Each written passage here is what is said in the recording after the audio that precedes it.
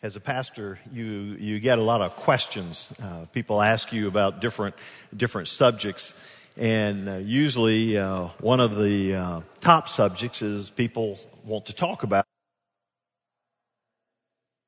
Specifically, they want to ask some questions about death, and especially when there's a funeral, and it calls everyone's attention to that. There are questions that are asked, and oftentimes when we formulate what we believe about death and the life after, we go to movies or we look for secular books and hear experiences and try to base it off of that.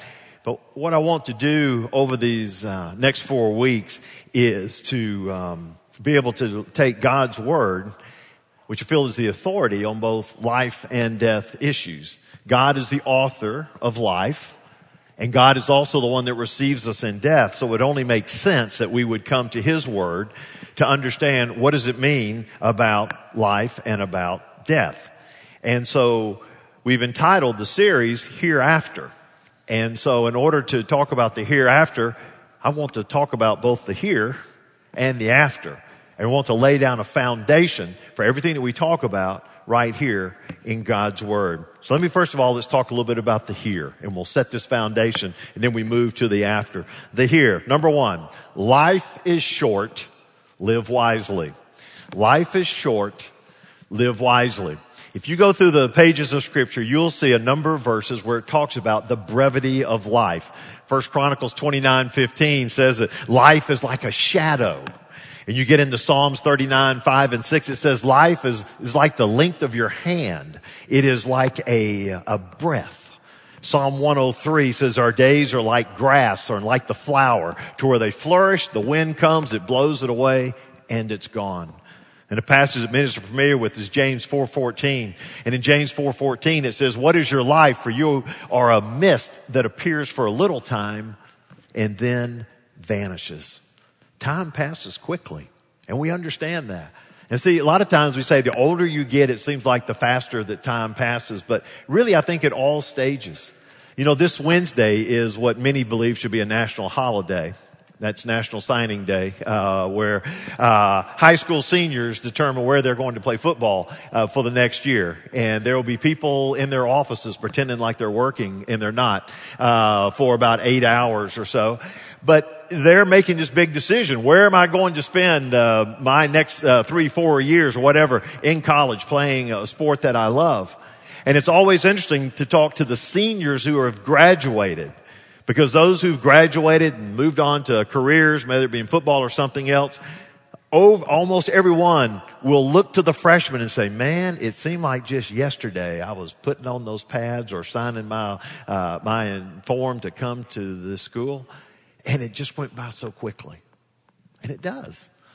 And for those who graduate from high school, it's like, wow, these high school years went fast. College years, they go fast. Life just seems to move quickly. And because it does, it means we need to live wisely. Sometimes you'll hear people say, life is too short to, and you fill in the blank. And, you know, that's a good thing to hold on to.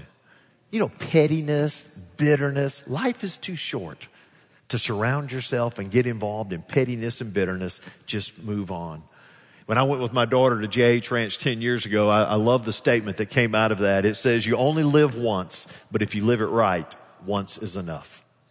You only live life once, but if you live it right, once is enough. So listen, time is short. You got to live wisely. Well, that takes us to the second point, and that is that death is inevitable. Think about it. Death is inevitable. Think about it. I love the sentence that I read years ago. It says, maybe death and taxes are inevitable, but death doesn't get worse every time Congress meets. There's a lot of truth to that. And what we live in what is called a death-denying society. Even though you may witness thousands of deaths on TV from watching shows or watching the news or going on the internet and reading stories of all these different deaths, we have a tendency to compartmentalize it and say, you know, but that will never happen to me, and that will not happen to my family. And I really don't want to face it, and I really don't want to think about it. And that when someone comes up to you and wants to talk about dying, I just don't want to deal with it. It's inevitable. We need to think about it. Woody Allen said, "I'm not afraid of death. I just don't want to be there when it happens." And many of us feel that same way. I just don't want to be there. I don't want to deal with it. But it's inevitable. Death ultimately intrudes into our well-planned lives, and it changes things around. Death doesn't respect the young or the old, the good or the evil, the Christian or the heathen. Sometimes death is sudden. Sometimes it's long and drawn out. Occasionally, it is beautiful, sweet, and peaceful. But at other times, it's wrenching, hideous, bloody, and ugly. Sometimes it comes too early, and on other occasions, it seems the cold finger of death lingers too long.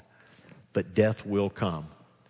Hebrews chapter 9, verse 27 says this, "It is appointed for man to die once." It's appointed for man to die once. So because all of us are born, there will come a time when we will die. And the reason for this, the reason for death, is this the final outcome of living in a fallen world with the effects of sin. Once sin entered our world in the Garden of Eden, death followed. And now we live in a sin-affected fallen creation with aging bodies and deteriorating morals. So we need to realize that death is inevitable. And we need to take some time to think about it. You say, "Well, Danny, that's kind of morose. Why do I need to take time to think about it?" The reason that you need to is because the here affects the after. And I'm more concerned about what I will experience after death than what I will experience when I'm near death. It's not the transition, but it's the destination that really counts. We shouldn't just cross our fingers and just hope our names are written in the Lamb's Book of Life. And just think, I just hope so. I just think everything's going to work out. And I believe when I die, I'm just going to go into this never, never land, be with God forever. And I'm just going to cross my fingers and hope it happens. We need to know before we die. We need to know. And because we could die at any time, we don't need to know next month.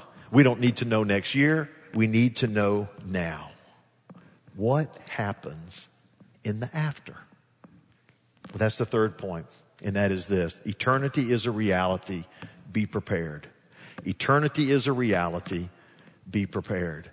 Now, when you think about eternity, when a person steps out of this world, they die here, what happens next? Well, I want to first of all give you some false assumptions about eternity. These are things that you'll hear taught. You'll hear them, see them in books. You'll see them in movies. And so let's just look at 4 false assumptions real quick. Number 1, reincarnation. What reincarnation teaches is that you just keep being recycled. That means that death is nothing more than a transition from one body to another. You live a life here, and then when you die, then all of a sudden you end up somewhere else in another body, and it just keeps going. And the purpose of that is for you to improve along the way and finally get to this great state to where you've kind of gained all that you're supposed to gain on there. Well, reincarnation, if I can just say that movie, A Dog's Purpose, is a good movie. It's a fun movie, but I don't want all you puppy people out here get mad at me on this sermon. But it doesn't really happen in real life, but it is a sweet movie. But reincarnation, we don't just die and then step into some new body or go somewhere else. You see, this is a fallacy of man, not a fact of Scripture. Let me go back to that Hebrews 9:27 and let me complete that verse. In that verse, it says, it's appointed for man to die once. That takes out that. And after that comes judgment. So there is a stage as to what happens. You live this life, and after you die, and it's appointed that every person will die once, then comes judgment. It doesn't say, then comes the next life, then comes the next life. No, then comes judgment. Reincarnation. It's a false assumption. Let me tell you the second.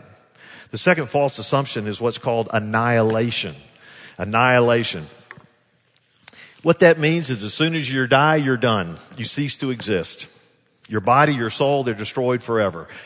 You get your time on this earth, and whether it be 10 years or 100 years, when it's over, you're done, you're dust, your soul, your body never exists again. And for some, which we'll talk next week, believe it happens suddenly. For others, they feel like that you go through a time of punishment and suffering for the bad things you've done, and then your soul and body will cease to exist.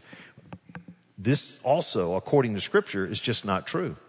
When Jesus was talking, he's talking about the righteous and the unrighteous and where they would spend eternity. In Matthew 25:46, he says this, "And these will go away into eternal punishment, but the righteous into eternal life." The key is this word eternal, eternal. Eternal means eternal. It means forever. It means there's no stop. It's not like, okay, so what happens at the end of eternal? Nothing. It just keeps on going. So there is no annihilation. And then when you come to Revelation 14:11, and you say, well, maybe just those who've been bad, they'll just be punished for a short while. In Revelation 14:11, it says, "And the smoke of their torment goes up forever and ever, and they have no rest day or night." So it is eternal. Annihilation, there is no annihilation. We will continue to exist after we die. Well, the third one is purgatory. Purgatory. Now, purgatory is a belief that it is a place that's prepared by God to purge those souls that are not yet pure enough for heaven, but not bad enough for hell. You're in that limbo thing. You weren't bad enough to go to hell, but you weren't good enough to go to heaven. So you get placed in this middle category. It's called purgatory. And here people undergo the pain of an intense longing for God and intense suffering until they have paid the debt of temporal punishment due to them because of their sins on earth. And what it does, it exists to purify a person so that after a number of years, months, years, they finally get to the point to where they can step into heaven. Now, the only thing wrong about that is that it's just wrong. It has absolutely no basis in Scripture. And here's the reason why. We are saved, help me with this, we're saved by what? Grace, not of works, all right? Ephesians 2, chapter 8 and 9. "For by grace you have been saved through faith. This is not your own doing. It is the gift of God, not a result of works, so that no one may boast." We're never going to be good enough to get to heaven. The only way we have the opportunity to go to heaven is by the grace of God. For by grace you have been saved through faith. By grace. God sent His Son, Jesus Christ, to die on the cross for our sins. And He paid the penalty for our sins. And then He was raised from the dead 3 days later, conquering sin and death. And He offers salvation to you. And so by grace, this grace, you have been saved through faith. By you taking that step of faith, saying, I accept Christ as my Savior. It's not your own doing. It's the gift of God. It's not a result of any works. And if you ever get into discussion on that, and you're just trying to figure out what's the quickest way to deal with it, this is what I thought about the thief on the cross. Hey, you remember, and we'll talk about it a little bit later, that when Jesus was crucified, there was a thief on the left hand and the right hand. And one of the thieves were over there, and they were telling Jesus to curse all these people and just was saying, hey, you know, you aren't supposed to be here, giving a hard time, or you curse and help us. Come on down, help us. And then the one over here comes in, he says, listen, remember me when you get in your kingdom. He understood. He knew who this was. And he says, remember me when you come in your kingdom. And you know what Jesus said to him? He says, truly, truly, I say to you, today you will be with me in paradise. Today you will be with me in paradise. Now, if there really was a purgatory, then Jesus would have leaned over and the guy says, remember me when you come in your kingdom. He says, yeah, it could be about 4 years from now. But I'll let you in there if you're good enough in purgatory, and then maybe we can get together at that time. No, it was today. Today you'll be with me. So there is no purgatory, okay? Number 4, and this is really popular today, and it's universalism. What universalism says is that all roads lead to heaven. And everybody's going to go to heaven. Either all roads lead to heaven, or just good old God's going to put His arm around you when you die. And He says, hey, I know you had some rough patches there on earth, but everybody come into heaven. Let's just fill her up over here. And people have a belief that they are wired to where they have a default destination within them, and that default destination is heaven. So no matter what you do, in the end, you'll end up going to heaven. Well, that's just not right. You see, we are sinners, and we are not entitled to enter God's presence. We're not entitled to enter His presence. No one goes there automatically. And unless our sin problem is resolved, the only place we will go is our true default destination, which is hell.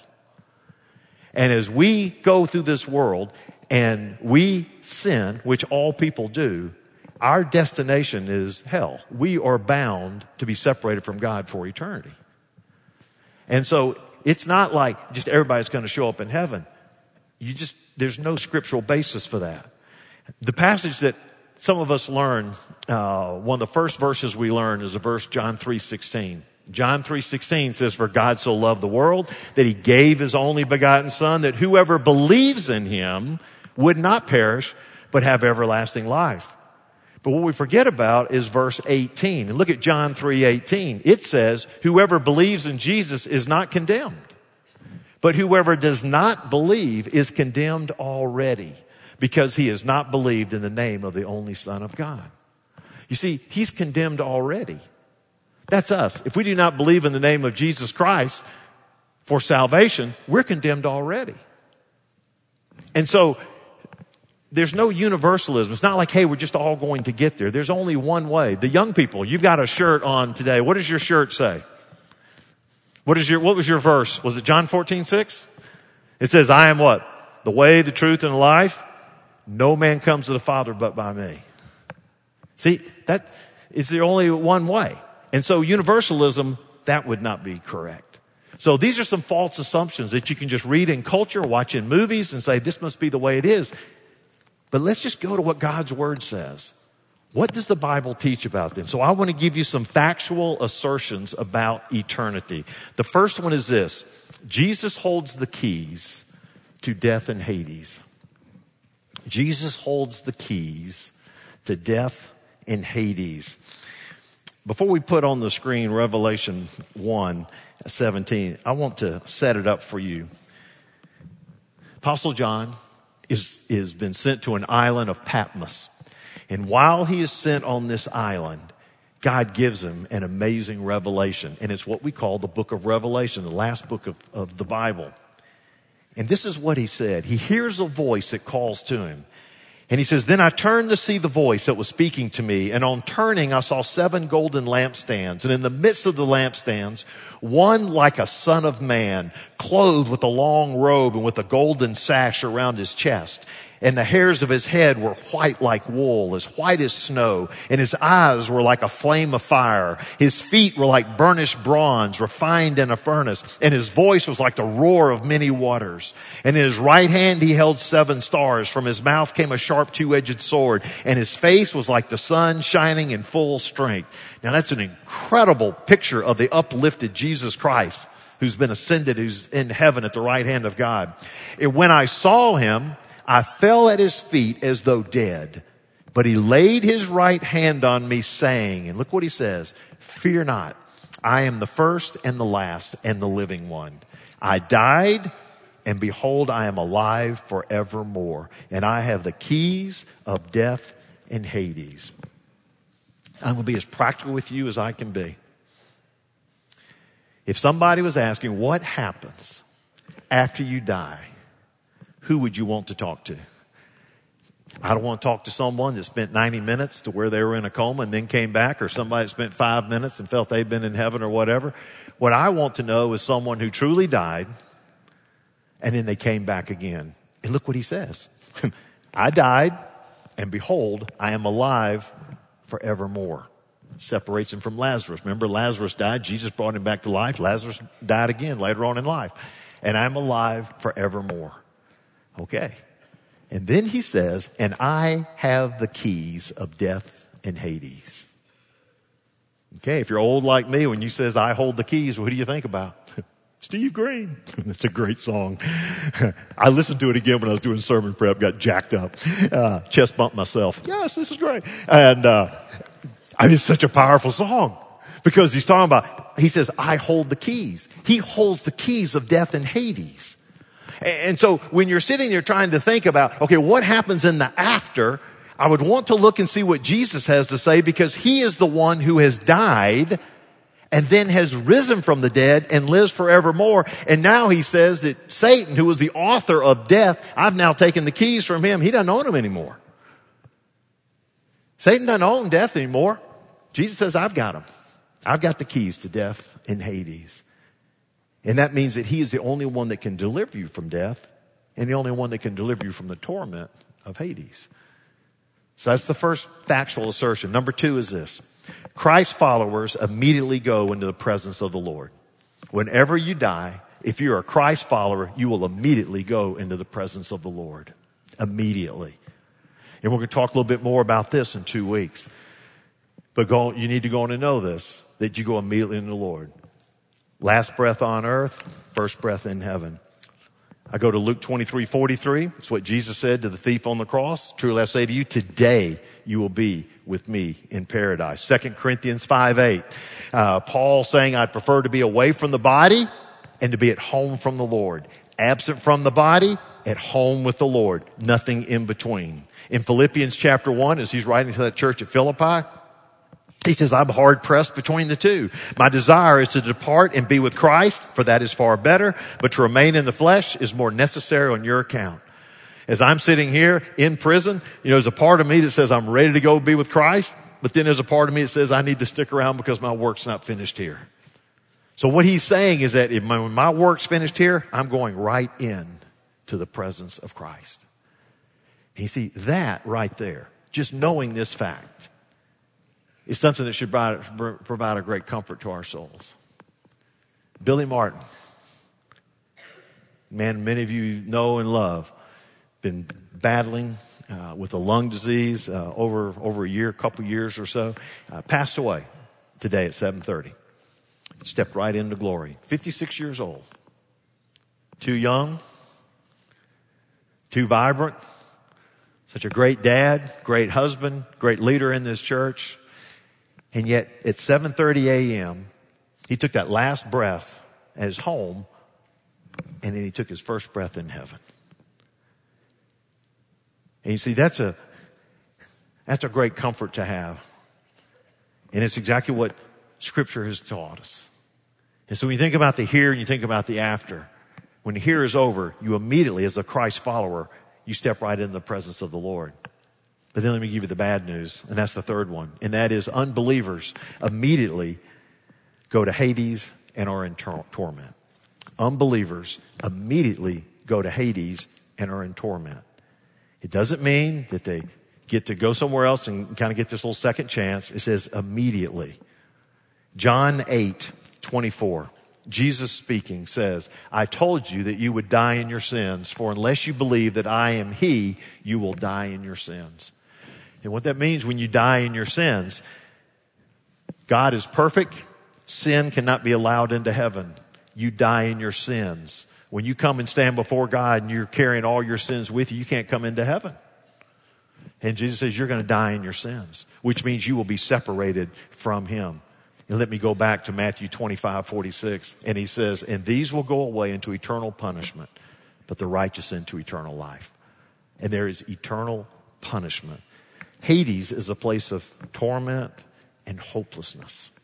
And then as we're going to talk next week, we're going to talk about hell. And that Hades is where we go, and then after the final judgment, everything's thrown into hell. And so we're going to talk more about that. But unbelievers immediately step out of this world and step into a place of torment and hopelessness.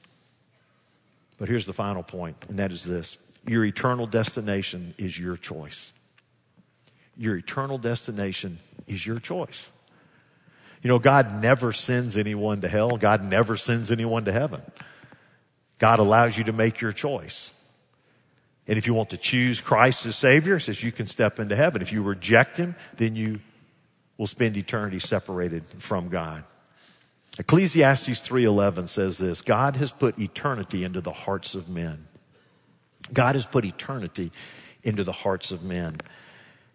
James MacDonald talked about this passage, and he says in this passage, eternity refers to our deep and abiding awareness of something outside the boundaries of our senses.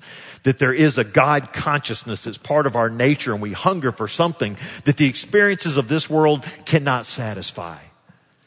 We're all wired with eternity in our hearts to where we realize deep down, there's more than just this world. There's something beyond us over here.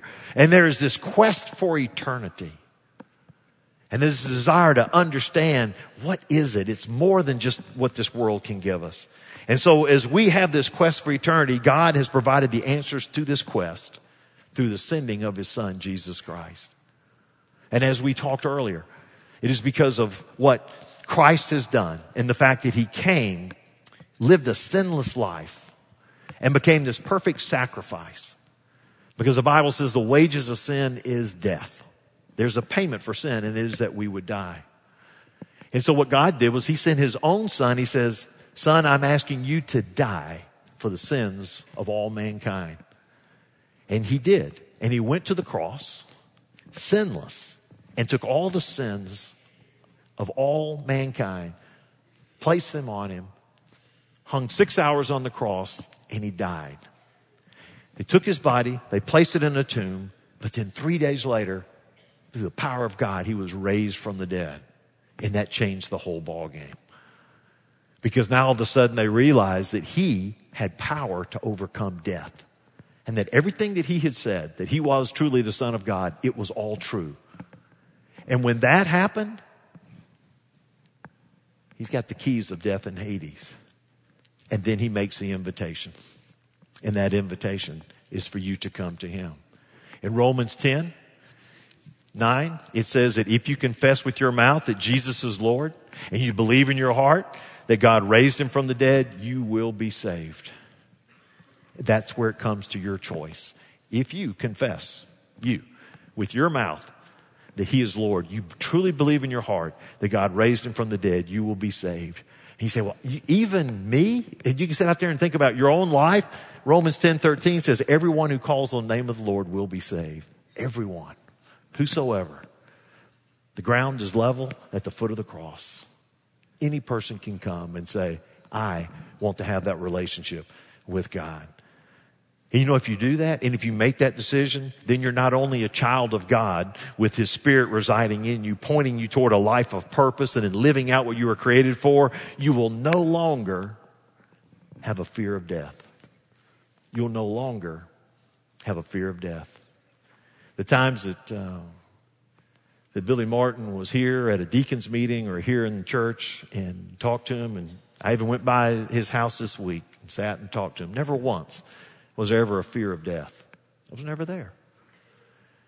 Because he knew he had his trust and his faith in Jesus Christ, and he knew that was enough. There's a great verse, Hebrews chapter 2, 14 and 15, 2 verses. He says, because God's children are human beings made of flesh and blood, the Son, Jesus, also became flesh and blood.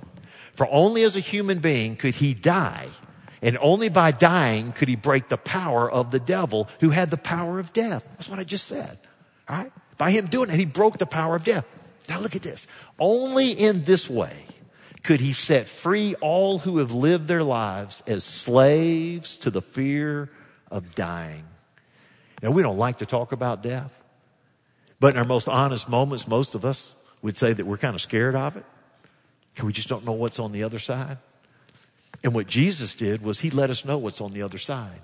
And he provided us a way to be able to step into eternity with him and with his Father. Took away that fear of dying. Now you have today in your worship guide, I believe you've got a shade story called Uncertain Miracles. Your assignment is not to read it today, right now. Your assignment is that when you go home, I want you to read this. This is about Shannon Burgess. October 20th, 2015, Shannon and her husband Brian came to my office 7 months before she died to plan her funeral. She sat on the sofa in my office. She knew the cancer was just taking its way in her life. And through all the treatments that were going on, and as much hope as we're trying to be there, she kind of knew that that this is probably not going to end well. And she said, so Danny, I want to sit down. I want to lay out my funeral. And 7 months later, she passed away. And what she told me, she says, I want in this service, I want to celebrate her life, but not to mourn her death. In our discussion, there were two things that stood out. And this is what she said. From the moment the cancer was diagnosed to her last breath, she never asked God why. She trusted his love. She trusted his sovereignty. And she said that she would like to live longer for the sake of her husband, Brian, and her 2 children, Isabel and Wes. But as she looked back over the 41 years of life, she says, I have no regrets. I have no regrets. Life is short. Live wisely. I've got no regrets. And when we went to that funeral, on the front page of the program, we had Hebrews 12, 1 and 2.